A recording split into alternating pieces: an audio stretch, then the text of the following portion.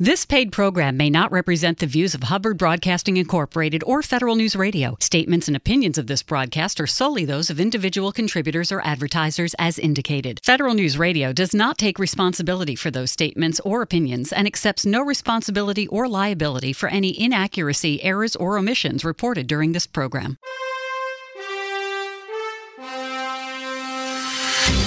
This is the Business of Government Hour, a conversation about leadership and management with government executives and thought leaders who are truly changing the way government does business. I'm Michael Keegan, your host and a leadership fellow at the IBM Center for the Business of Government. What is the mission of the Information Management and Technology Directorate within the Office of the Secretary of Defense? How does technology form the connective tissue that ties OSD's missions together? And how is the Information Management and Technology Directorate maximizing the use of technology to support the Office of Secretary of Defense?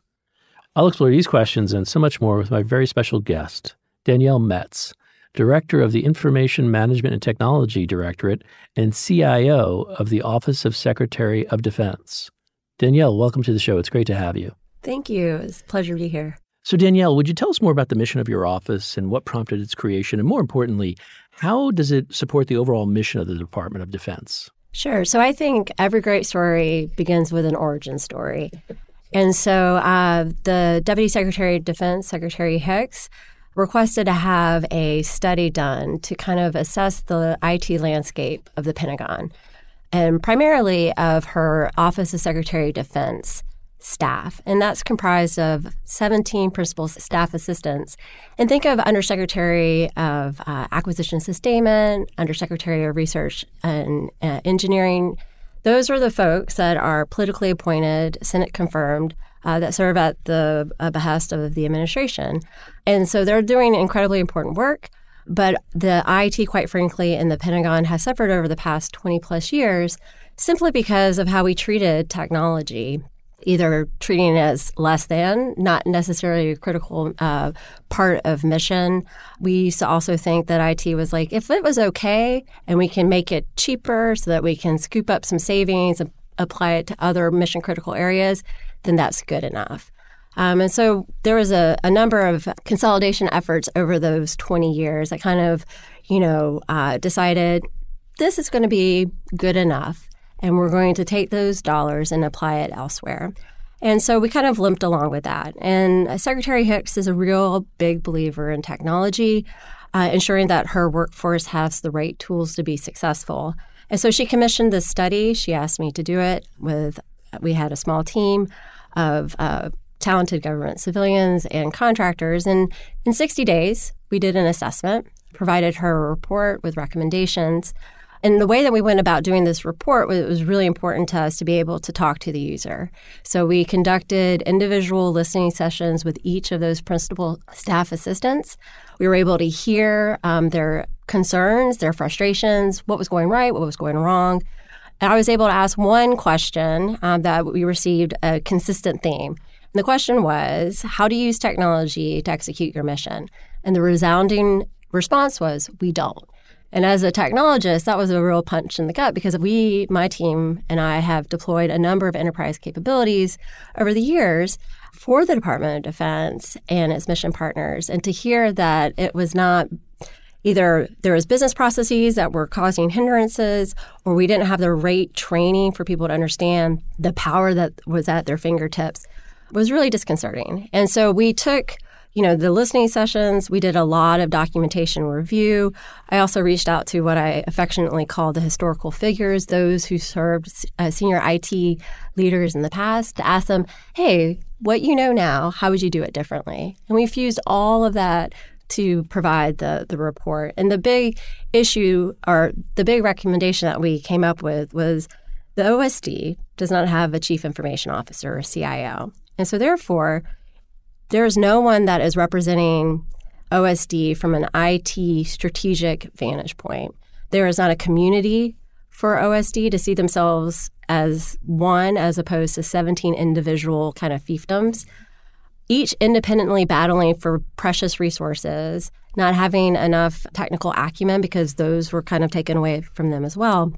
And so you could see kind of a pattern of have and have-nots. There was a patchwork of ineffectiveness, I'll call it.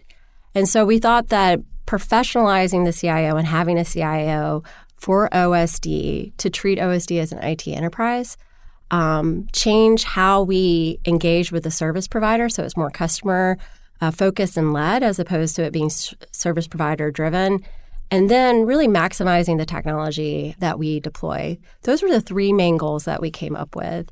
And so that's what we've embarked over the past year to kind of, go after those ambitious goals. So it leads into what your role is as I understand it, the Director of Information Management and Technology within the Office of the Secretary of Defense. So what are your responsibilities and duties? And can you clarify, did your report lead to the establishment of a CIO in the Secretary's? It did. So you know how the Department of Defense likes to have many titles. So I have two. I'm the Director of Information Management and Technology, and I'm also the OSD CIO. And so based on that, we went about, and the DSD, Secretary Hicks, established this office in October of 2023. So we just celebrated our year-plus anniversary. And so we tasked ourselves in that memo that she designated us as the OSD CIO to come up with an implementation plan to be able to show what key deliverables we were going to achieve over FY23, FY24, and then look on the horizon for FY25.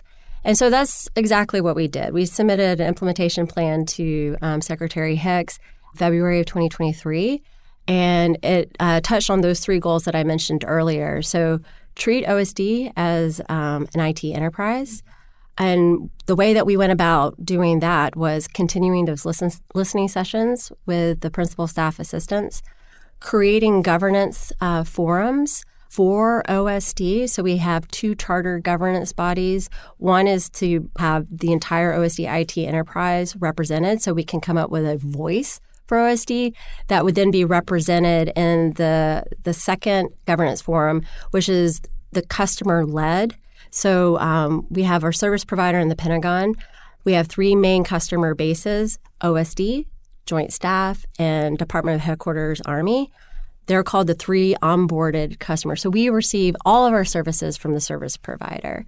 And so we created this forum that we were able to unite these three customer bases together, along with the other organizations that receive some services from the service provider. And this allows us to be able to, from the customer perspective, work together, synthesize our respective requirements, see what our modernization plans are, champion and prioritize what we need, work directly with the service provider, come up with performance metrics that we're able to hold not only the service provider, but ourselves accountable. And we meet on a quarterly basis to be able to do this. So for the past year, we've been working through this. Most times when people think of governance, they're like, oh, so boring, oversight, and people telling me what to do. The way I view and treat governance is that it's important for representing the user feedback, accountability, and transparency. Absolutely. And so that's what we've established it. Now we've been working with it. And FY24, we're really going to lean in and ensure that we truly represent the user community because that's who we serve, that we have the accountability and the transparency so that everyone's really witting of what technology is being deployed, how to use it, how well is it being received. And then based on all those data points, we'll be able to kind of pull levers and buttons to adjust accordingly. So that's how we came about for doing goal one of establish OSD as an IT enterprise. The second was to treat us like an OSD IT enterprise. So we went about doing that through those governance forums. And then the last is to maximize IT, so the technology that we're deploying. And we go about this in terms of ensuring that we have the right dynamic training, really understanding what the user's needs are, what they're missing, what capabilities that they think they're missing, and ensuring that they have the right customized training to ensure, like the enterprise capabilities that we delivered, like DoD 365, that they understand not only do you have Teams and OneDrive, but you have all these other types of activities that you can do that can really make your collaboration and online productivity much more effective. And so we're able to see how through the listening sessions and the user experience surveys, how we're making some impacts based on those types of engagements. And it's really just bringing everything to the forefront and engaging the right folks at the right echelons, all the way up to the actual PSA, so they can really understand the importance of technology and that it is a critical undercurrent for everything and anything that we do in the Department of Defense. So, when you think reflectively about your year building this organization, what were some of the top challenges? Maybe management challenges or what have you, culture challenge, organizational challenges that you face, and how did you address them? So I think the biggest challenge, and this is true with any type of major endeavor, is change and change management. And so, there's some organizations and individuals that were doing really well in status quo. And so they were able to identify, value in what they were providing and doing for their respective organization. And if there's going to be a change to that status quo, right, you can see that there's going to be tension and frustration and feeling that their value is going to be taken away. And so we really had to come at it from what I like to think of as very people-oriented, right? Because if you can't engage with the people, then you're not going to be able to have an impact on the mission. And so we really went in with trying to have build trust and prove our value as an office as to why we were doing this. And really, the point of our office was to democratize access to technology and for the ability of all those 17 principal staff assistance organizations to be able to have access and the right tools and capabilities to execute whatever their mission is on behalf of the Secretary and the Deputy Secretary of Defense. And so, over the past year, we really endeavored on continuing monthly listening sessions with each of the PSAs. We have those governance forums, so there's opportunities for additional engagement, user feedback. And as we build out our strategies, we're doing it in concert and collaboration with our stakeholders so they can see themselves not only as we define what the problem statement is, so they're like, yep, that's the problem, that's what we need to go about doing, but they're a part of the solution of how we're going to correct that problem, right? And so they can take a sense of ownership, empowerment, and then they're able to actually be, active partners as we endeavor upon implementing those strategic vision statements. So I think that was the biggest part. And, that's not to say that everything's going perfectly, right? There's a lot of fits and starts. There's a lot of trust that needs to be built.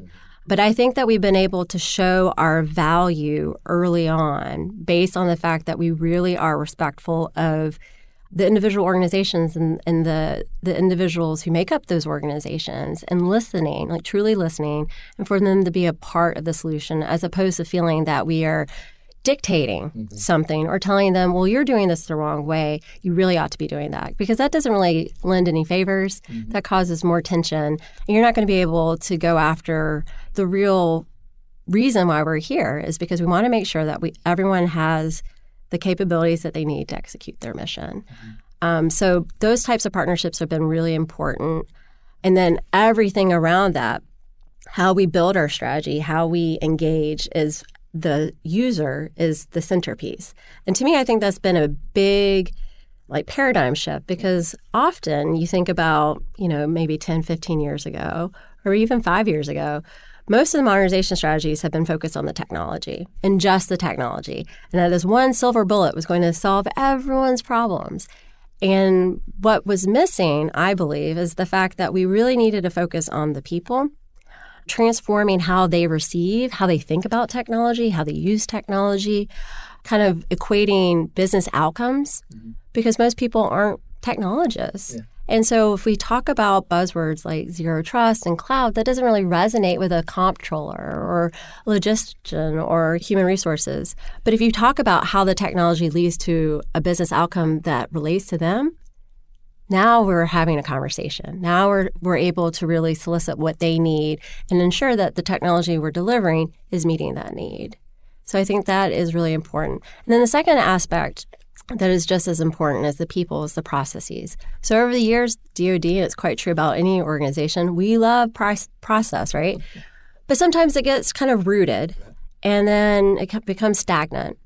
And then there becomes a folklore well, we can't do it because remember this, that, the other. And so that's not true. Processes need to have flexibility. They need to be refreshed. They need to be reviewed every so often, be like, is this serving the need or not? And if it's not, why do we have it?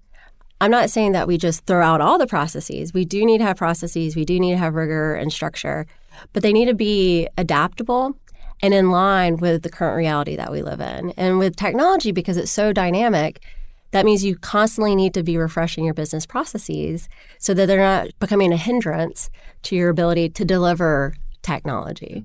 And then the last thing I'll say is, I feel like there's kind of this break. So people in their personal lives use technology really well. We stream everything on TV, our phones, we're connected to just about everything. Banks. For my son, I'm able to track him at school. I'm able to engage with his teachers, texts and such like that, virtual everything. But when we come into the workplace, that's not necessarily true. And we think that we shouldn't have that. Mm-hmm.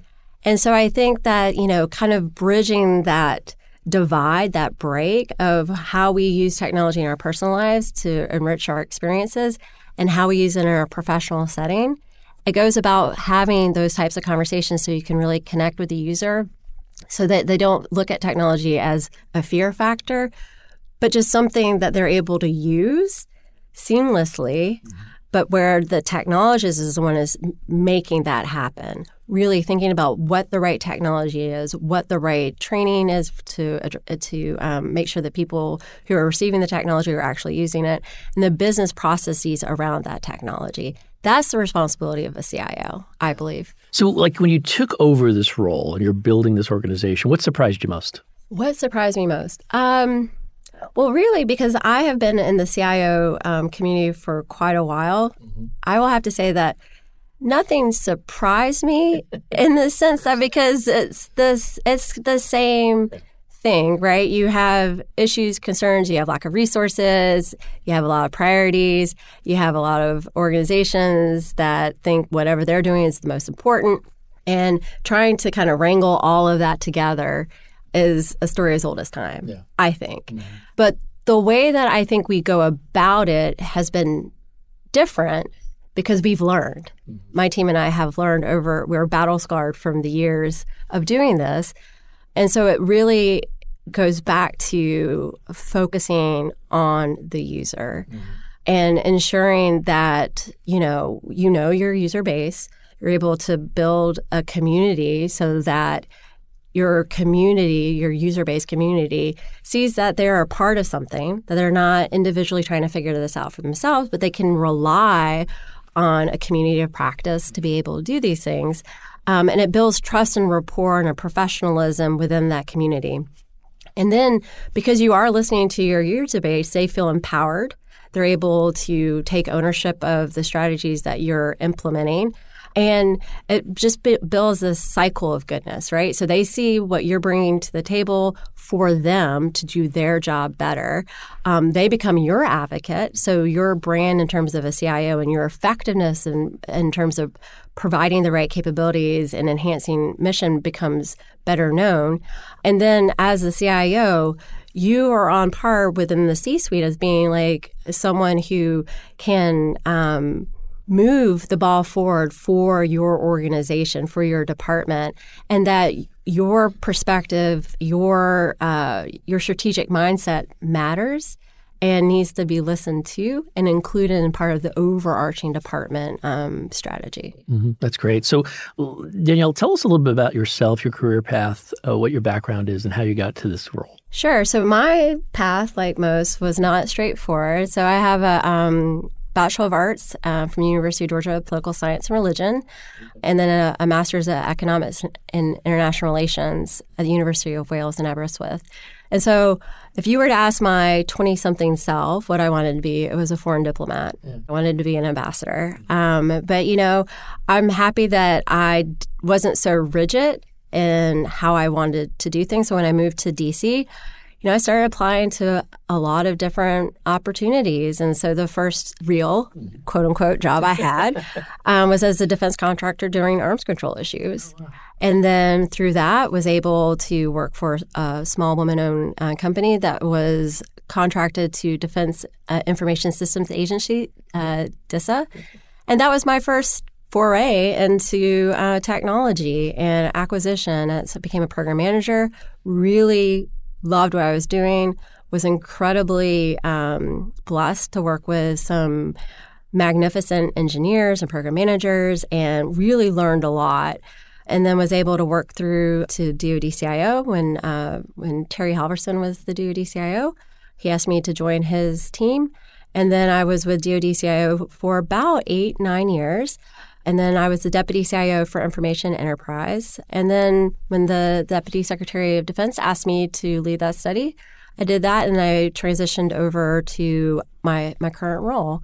So I think just some key takeaways from that kind of trajectory might seem like a meandering path is that, 1, you just need to be open to the possibilities. 2, be intellectually curious. Never stop learning. 3, put yourself in uncomfortable situations. So that's how you grow. And 4, and the most important one is nurture your network. So the folks that I worked with 20 years ago at my first company, I'm still in contact with today. All the way through each time I was promoted or had an opportunity to work at a different organization, my network has grown. And they take care of me and I take care of them. And this is how you're able to make things happen, because it fundamentally comes down to people and who you support, who the knowledge and what you can learn from each and every person, because you're never going to know everything, nor should that be a goal to achieve. But what you should do is meet as many different people who have different backgrounds and perspectives. And through that, you can weave something that you will never have if you only just do it by yourself. Yeah. How do you lead? What are some of the principles you use? Well, I think the bottom line is just treating everyone with respect. And it doesn't matter who they are or where they come from. You just treat people with respect. You truly listen, and you get to know them on a personal level. Like I'm very much a type of person who knows just about one thing about someone who's on my team. And then they know something about me too. Like I like to share my vulnerabilities when I make mistakes, when I do something right, because I want to show that, I'm human.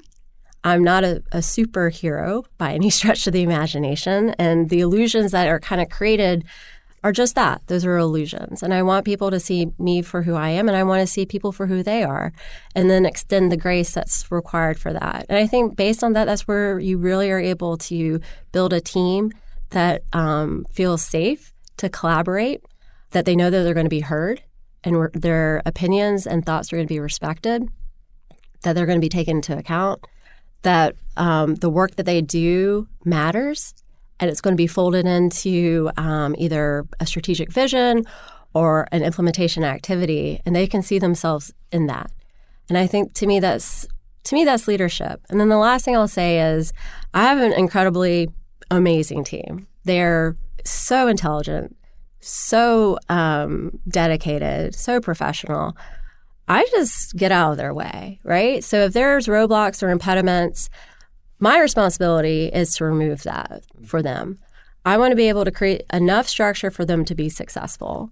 That's what leadership is knowing who your people are, what their strengths and weaknesses are. And the way you go about doing that is by actually engaging with your team and learning, and they learn from you. And then it just, again, to steal something I said earlier, it's a circle of goodness. Yeah. And I think and you can weather just about everything by having that, because they know that you have their back and you know that they have yours. What are the key priorities for the Information Management and Technology Directorate within the Office of Secretary of Defense? We'll explore this question and so much more when our conversation continues on the Business of Government Hour.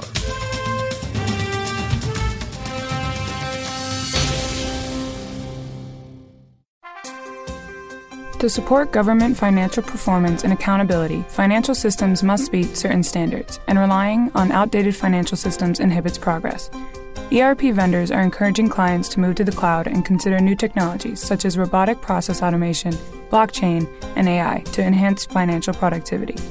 Download the IBM Center Report, Financial Management for the Future, at businessofgovernment.org to learn why and how government can evolve to meet the demands of a digital world. The Ebola crisis in West Africa from 2014 to 2016 was an epidemic that put emphasis on global capacity to respond to international disasters. How can government better assess the needs of those affected and help them? The IBM Center Report, Responding to Global Health Crisis by Professor Jennifer Widner, breaks down the U.S. response to the Ebola crisis and provides insights on lessons learned that may aid the government responses in the future. Download your free copy, Responding to Global Health Crisis, at businessofgovernment.org.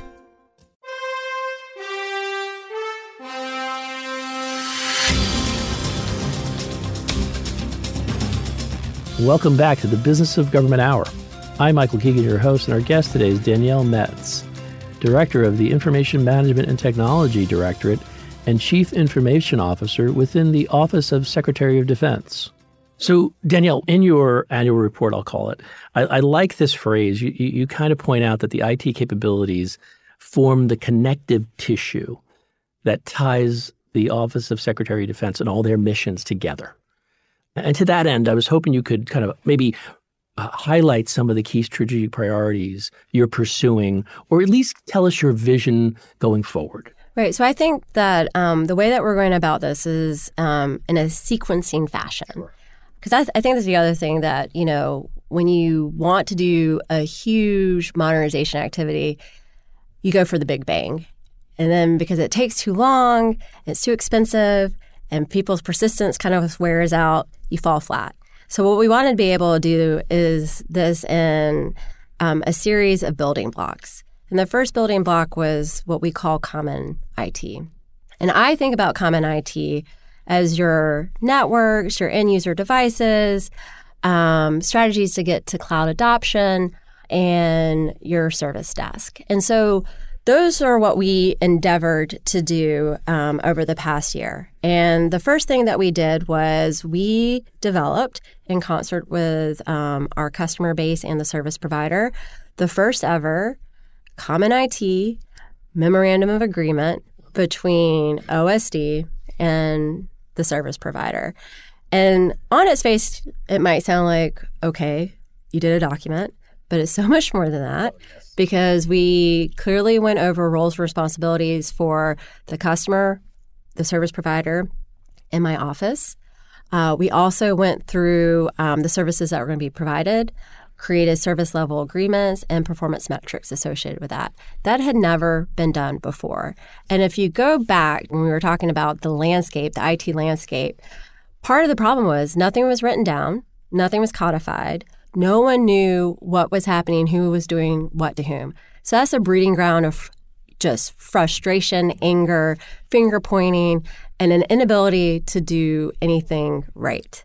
So based on the listening sessions that we had with the principal staff assistants, there was common themes in terms of what were points of frustration. The first was the service desk. And so we have a service desk in the Pentagon, and it's what I'll call two-tiered. General population for government, civilian, and contractors, and then VIP for senior executives. Obviously, the VIP, amazing. General population, no. And so when you kind of peel and dig into kind of the inequality, I'll call it, the service desk, a lot of it has to do with how we went about doing the contracts, lowest cost, technically acceptable, a lot of turnover, which means you have fractured processes. There's shaky institutional knowledge. So DISA, Defense Information Systems Agency, had this enterprise program that was called Global Service Desk that they were deploying to the defense agency's field activities. They had a plan, kind of like a little star in the horizon of when they wanted to be able to migrate the Pentagon to this. Well, we took the initiative to accelerate that plan. And so we were successful in advocating for dollars, receiving dollars, and DISA will start implementing the Global Service Desk this fiscal year. And so that's going to be a significant change. So not only modernizing the tools that the service desk has, but also how we go about using the service desk. So instead of it being 100% outsourced, is going to be what I'll call insourced. So we are professionalizing the Tier 1 and Tier 2 folks that they're government. So they will be on GS 9, 11, 12. Mm-hmm. So that will help cut down on a lot of the turnover. That will help build the correct foundations for the institutional knowledge that is needed. And then the last piece that we're able to do is, unlike in today's current environment with the service desk where everything's really locked down, so a user can't do anything. Everything has to go through the service desk. So you have to do a trouble ticket, and it just kind of spirals out. A lot more automation and knowledge management will be bestowed upon the user. So for little things that make sense, they'll be able to do themselves. So that will create a sense of kind of like control, right? And reduce the burden on the service desk. So that, to me, will be a huge step forward and really addresses problems that the user community brought to us. So we were able to show in short order our value by listening, coming up with a plan, advocating for resources, and now implementing in a year. So that, to me, is incredibly significant. So those are two of the big things. Kind of in the future, what we're working on is the cloud adoption piece for OSD. OSD, I think, is probably 50 yards behind the start line. And it's really because the fact that, during those consolidation efforts for over the past 20 years, we took away the technical acumen, the professionals who were embedded or a part of the individual organizations to kind of scoop those up. We took away dollars. There wasn't a CIO for OSD. There's not an authorizing official for OSD. So there's a lot of pain points and burdens that really hinder OSD's ability to go out cloud adoption. So we're working on a corporate playbook to articulate, business processes that will inform the technical processes. And we're doing some pilot efforts with some of the PSAs. And then we're working really closely with Sharon Woods and her team at DISA, at the HAC, and trying to, again, make it so that we have the right tools in place and the right business processes in place to be able to do smart strategies for cloud adoption. And so that's on the horizon, but we're doing that partnership today. A lot of the planning is going in, again, with the stakeholders along with DISA on that. So I think, to me, that's just really kind of showcasing the idea that we talked about earlier, listening, coming up with a plan, the right resources, the follow-through through execution. And this might be the wrong place for this question, but really with all the stuff you've done from the beginning, from the origin story, as you put it, to doing that IT baseline. But before we get into that specific effort, which you touched on, I'm wondering, as you were analyzing and identifying some of the concerns, and then you delivered your report, and then you were bequeathed with the idea of building this organization, are there any sort of lessons you've learned that you'd like to share that maybe you wouldn't do or you would do differently, or maybe you would do even more of? I think that the thing that I would do differently is I wish I was a better storyteller early on to be able to, and I think that a lot of CIOs have struggled with this, and that's why technology is where it is and why we're not as advanced as we ought to be within the federal government, or at least I'll say within DoD.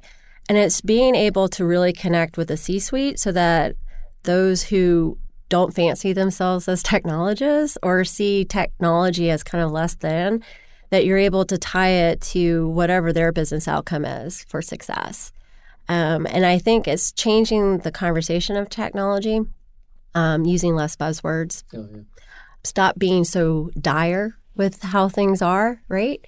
And maybe showing how you can build upon the successes so that you can go after the right resources at the right time. I think those are the things that, in hindsight, I wish that I could have done better. But because we're active learners is what I'm doing today and have endeavored to do. And so each and every time I have an opportunity to speak, it's an opportunity for me to get better as a storyteller, to make sure that I'm really connecting with the individual or the group that I'm engaging with, and ensuring that the message of what we mean by technology and the benefits of it and the reasons why investment is needed in order to get to a better outcome is important. Yeah, there's one thing I want to touch on because I think you really nailed it, was the idea of the importance of governance. People find it like boring, compliant. I don't know whatever the perspective or they have, but to me it's foundational to what you do. So can you elaborate a little bit more on what made you – how did it go flipping that script, so to speak, to focus less on the service provider and more on the customer? So I think that was driven by a couple of things. One, the listening sessions, and then two, because I'm also a user. So I have my own, opinions and frustrations and such like that. And so I think that it's an opportunity to kind of rebalance the scales and show that there's power in numbers. So the customers are the ones that are receiving the services. And so we're the ones that are responsible to articulate what our needs are. And that was what was being missed. And so the service provider was in an awful position to try to balance 17 points of light within OSD, joint staff, and the Department of Headquarters Army. That's a lot to ask on a service provider. It goes well beyond what they were stood up to do. And so you can already see that we've set them up for failure. Mm-hmm. And I think that's what we were trying to go after. There's a smarter way about doing this where we're really able to offload the unnecessary things that we put on the service provider and smarten up the customer base so that we can be able to hold ourselves to account. We can kind of treat each other as peers instead of adversaries because we're all going after the same amount of precious resources. So if we can come up with a strategy where there's enough commonality, and I always believe there's more commonality than uniqueness. How you go about doing it is differently, but there's a lot of commonality that we can do. So if we're able to kind of stitch together OSD's perspectives, joint staffs, and the Department of Headquarters Army for that common piece, then we can go after those resources together instead of kind of sniping at each other. And then based on that, we can come up with agreed upon performance metrics, what we think the service level agreement is in partnership with the service provider. And then as the service provider implements our plans of action, then the governance structure allows us to be able to continue to have that community, to continue to foster that rapport, that openness, the safe space to exchange ideas, and to have, real conversations that are data-driven because we're using the same performance metrics. One of the things I got out of your review, I'll call it, is this effort that you pursued, and you kind of alluded to it, I think, earlier, about getting the current IT baseline. I was wondering if you could tell us a little bit more about that, what that entailed, but more importantly, how did that analysis help you figure out or inform sort of your stretch to IT modernization down the road? Right. So I think that was going back to the building blocks and the sequencing. That's tied to the common IT piece. And if you don't know your inventory and you don't know kind of where your starting point is, it's incredibly hard to come up with a strategy to improve X, Y, or Z. And so over the past 20 years or so, you can see how there was kind of an erosion of just the common IT baseline and associated funding with that. And that makes it really difficult to understand what is true. Yeah. So we have to go back to data and facts and not conjecture and feelings. Mm-hmm. So we wanted to be able to kind of do that baseline, working with the customers as well as the service provider. We're also working with a third-party vendor to help us with the data so that we're not 100% reliant on doing data calls. Yeah. So the data is there. It's a matter of how we're going to go about mining it. And so kind of weaving this all together, again, very transparently, openly, so everyone understands what we're doing. And they're a part of the process, creating that baseline. We were able to, identify for conference rooms. Each conference room that an OSD organization has is configured wildly differently from each other. And most of them aren't configured with the current technology that we have, like Microsoft Teams. Mm-hmm. And so wouldn't that be wonderful if we would be able to have standard configuration with the current technology that has been deployed? So regardless of if I'm with X PSA or Y PSA, it doesn't matter what room I go in, I will know how to bring up whatever the collaborative productivity technology is and be able to successfully have whatever my engagement is that I need to have. So we're going about doing that. Again, that sounds kind of basic, but when you don't have it, it sounds remarkable. And so just going about that is a process in and of itself, because you have to, again, engage with so many stakeholders, ensure that you find the common denominator, agree to that common denominator, and then go after the right resources and the plan for the execution. So those are the kind of like the steps that we do. And across the board where things just haven't existed or have been broken or non-existent, that's what we're tackling. And I think that you have to do it in a kind of in a, like I say, a building block manner. I can't go after everything, but I can build upon the successes, all the while showcasing the value what our office brings to bear, showing that, this kind of methodology works. And so that's also kind of endearing the customer base to our office, saying like, hey, we're able to actually see tangible outcomes right now. This is great. And then you just keep moving up the ladder, if you will. If you're making their life easier because it's consistent, it'll shift that mindset, which you talked about earlier. I'm wondering, are you planning to go towards a working capital fund model? Yes, that's definitely our plan with the service provider. And so we've been working very closely with DISA and Barb Crawford, their chief financial officer, and her team. This is something that, DISA has wanted to do for a few cycles now, but we weren't there yet. And part of the reason why was because, one, we didn't have a memorandum of agreement, so we didn't know what services, who was providing what to whom, roles, responsibilities. So with that memorandum of agreement that will be signed shortly out, that kind of mollifies that. The second big gapping hole that I think we've corrected is the governance structure, so that organizations can be able to be a part of the discourse, hear, communicate, complain, celebrate, whatever the case might be. But this is a forum for that type of engagement.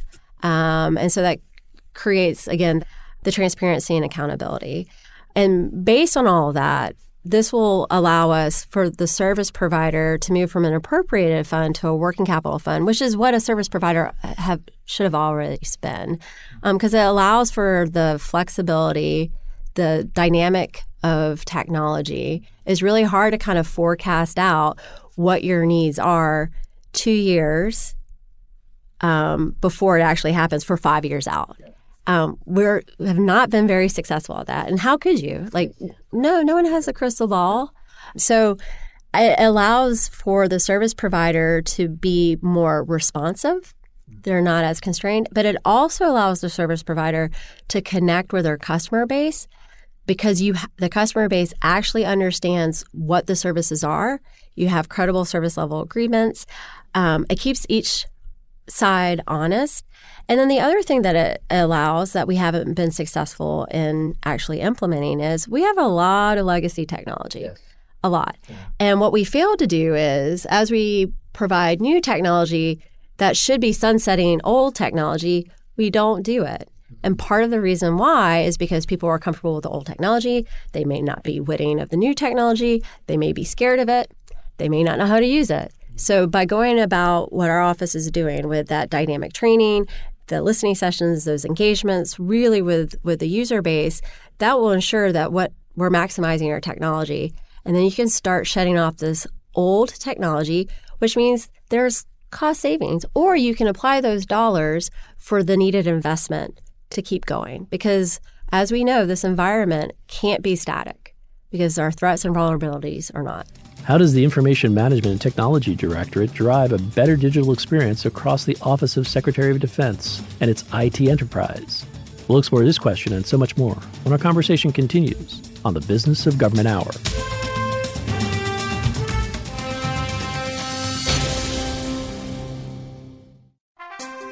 How does an agency decide upon and implement a performance management framework that will be successful for their specific administration? The IBM Center Report, a practitioner's framework for measuring results, follows the implementation and results of the CSTAT management framework in Colorado's Department of Homeland Security, in hopes that it can guide others who may want to institute a similar approach. Download A Practitioner's Framework for Measuring Results by Melissa Wavelet on businessofgovernment.org today. Agile methodology has allowed for agencies to keep up with the growing demands for fast response to problem solving. The Opportunity Project, TOP, serves as a catalyst in adapting agile techniques to solve complex agency mission problems. TOP works with federal agencies to identify challenges and facilitate iterative approaches in response. In the IBM Center Report, Agile Problem Solving in Government, Joel Gurin and Katerina Rebello discuss the factors of success involved in TOP. Download your free copy today at businessofgovernment.org.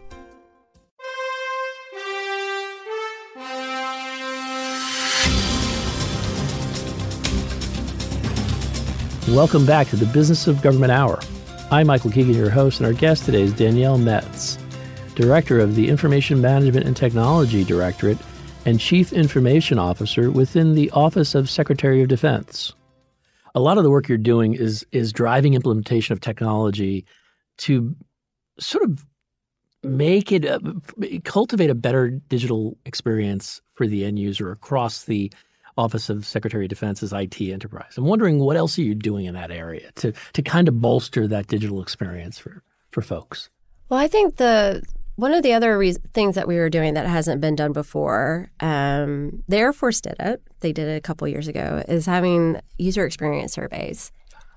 And so we worked closely with the Air Force, and we embarked on doing OST's first ever user experience survey. So it was we followed their methodology. And so we started in February. So we have about 10 months worth of data. Our goal is to have a year. So in February 2024, that'll be our first baseline. And we asked 3 questions, very simple. And then the fourth is a free form. And this kind of allows us to get a unique data point from our user base. And the idea of doing it for a year is that our goal is to get the entire OSD population an opportunity to do this survey. So we're getting about 10% per month response rate, which I think is pretty good. It's on par with industry standard. What we learned early on, and Colt and his team advised us of this too, was when you ask questions that you think are simple, they're not. And so you start seeing how the responses are a little misleading or confusing because of the way that the question was interpreted, right? But what we didn't want to do was tweak it midway through. We needed to create that baseline, and it helps us learn and adapt. And so year 2, we'll be able to refine those questions. The timing of when we did this from February 2023 to February 2024 was really important because it's going to assess the current state before we start doing our modernization activities like the Global Service Desk.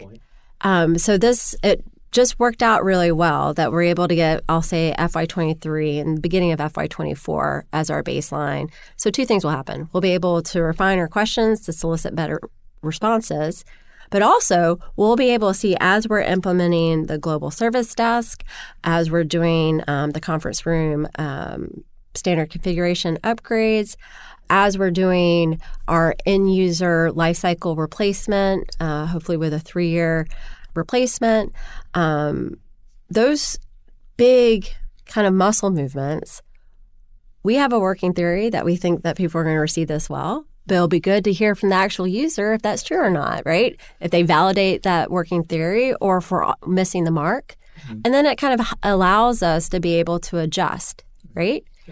So that we're not sticking to a course that is not meeting the mark for our user. So Danielle, I want to talk about the classified aspects of your portfolio. Could you tell us more about the rollout of DoD 365 classified? Yeah, so the DoD 365 is very near and dear to my heart because when I was in DoD CIO, my team and I were the ones that deployed the precursor to Microsoft Teams during the pandemic.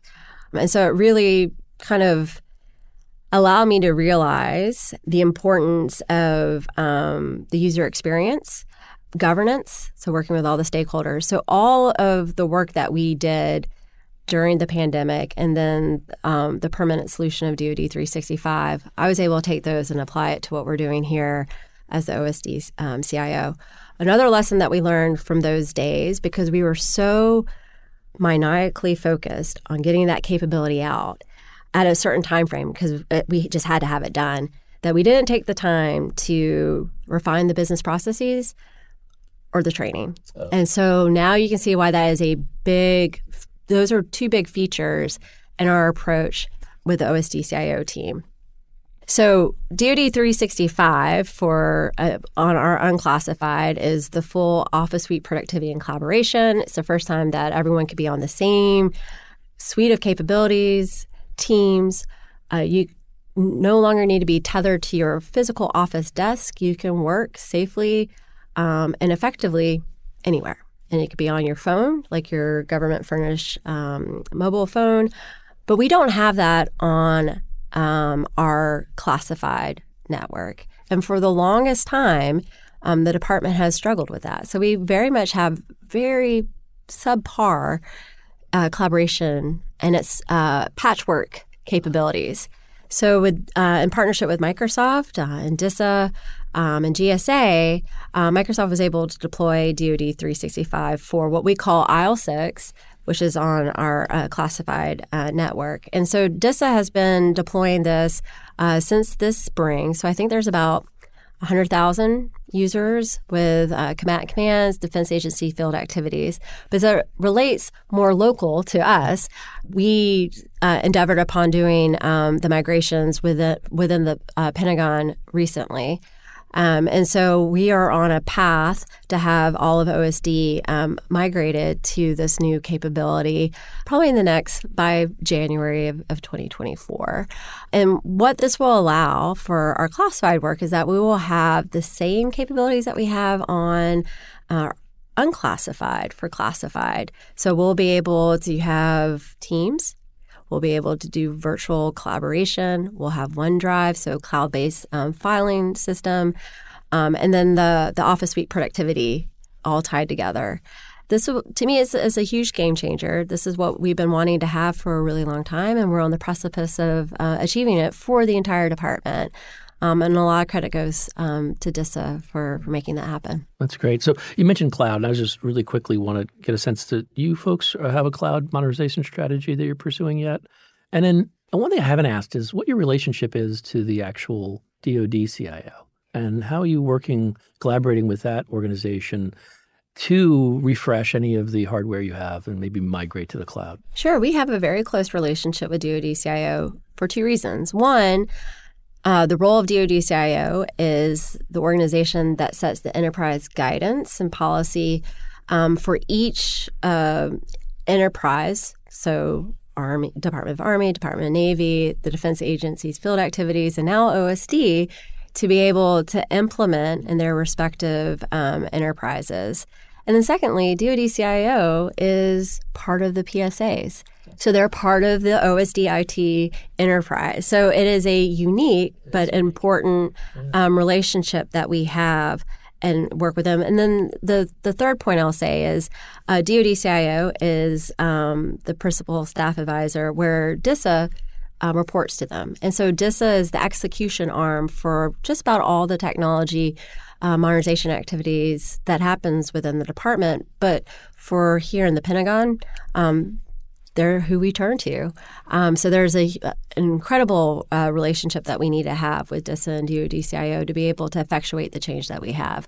So if I could just take a snapshot, the vision that DoD CIO has for the department's enterprise, we take, synthesize, roll into our modernization strategy, and DISA executes on our behalf. Are there any other accomplishments you want to highlight? And what does the future of your office, your portfolio look like going forward? So right now we have an incredibly tiny team.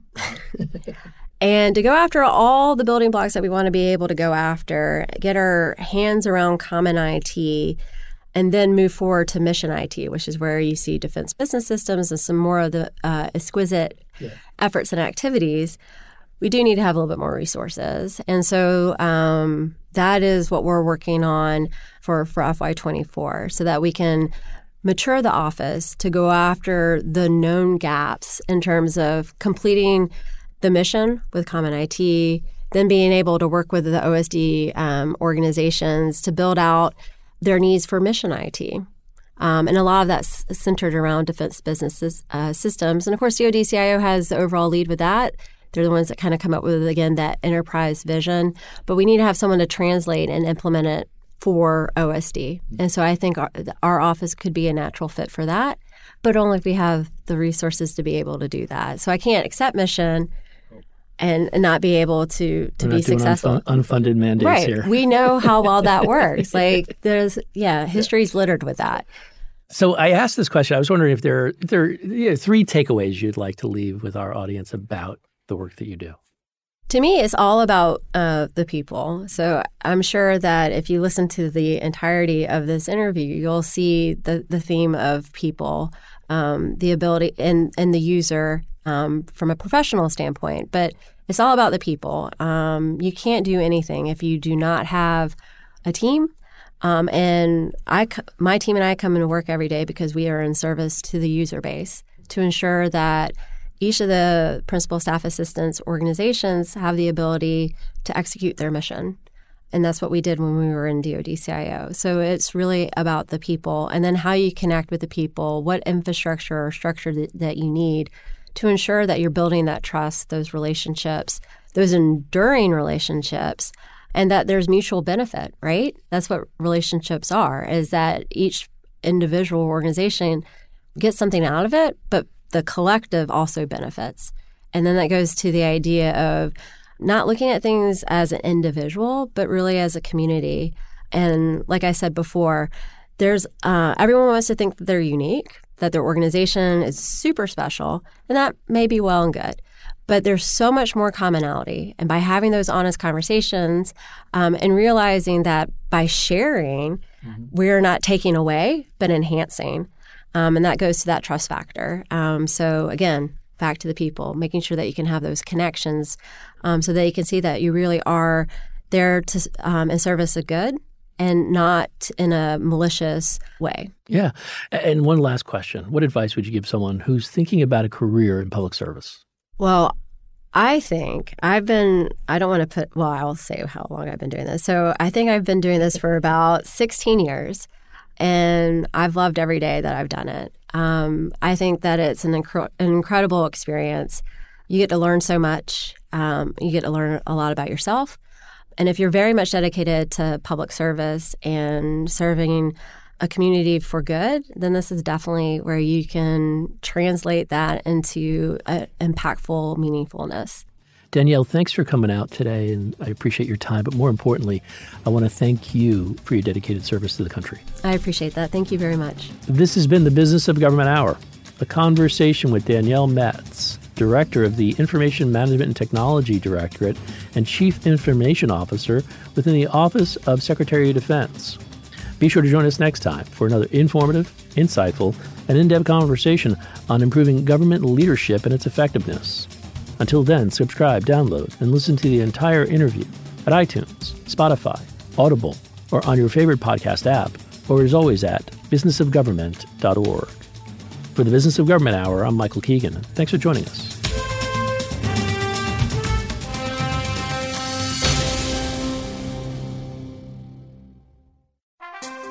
How can government best use big data to transform decision-making, public services delivery, and communication?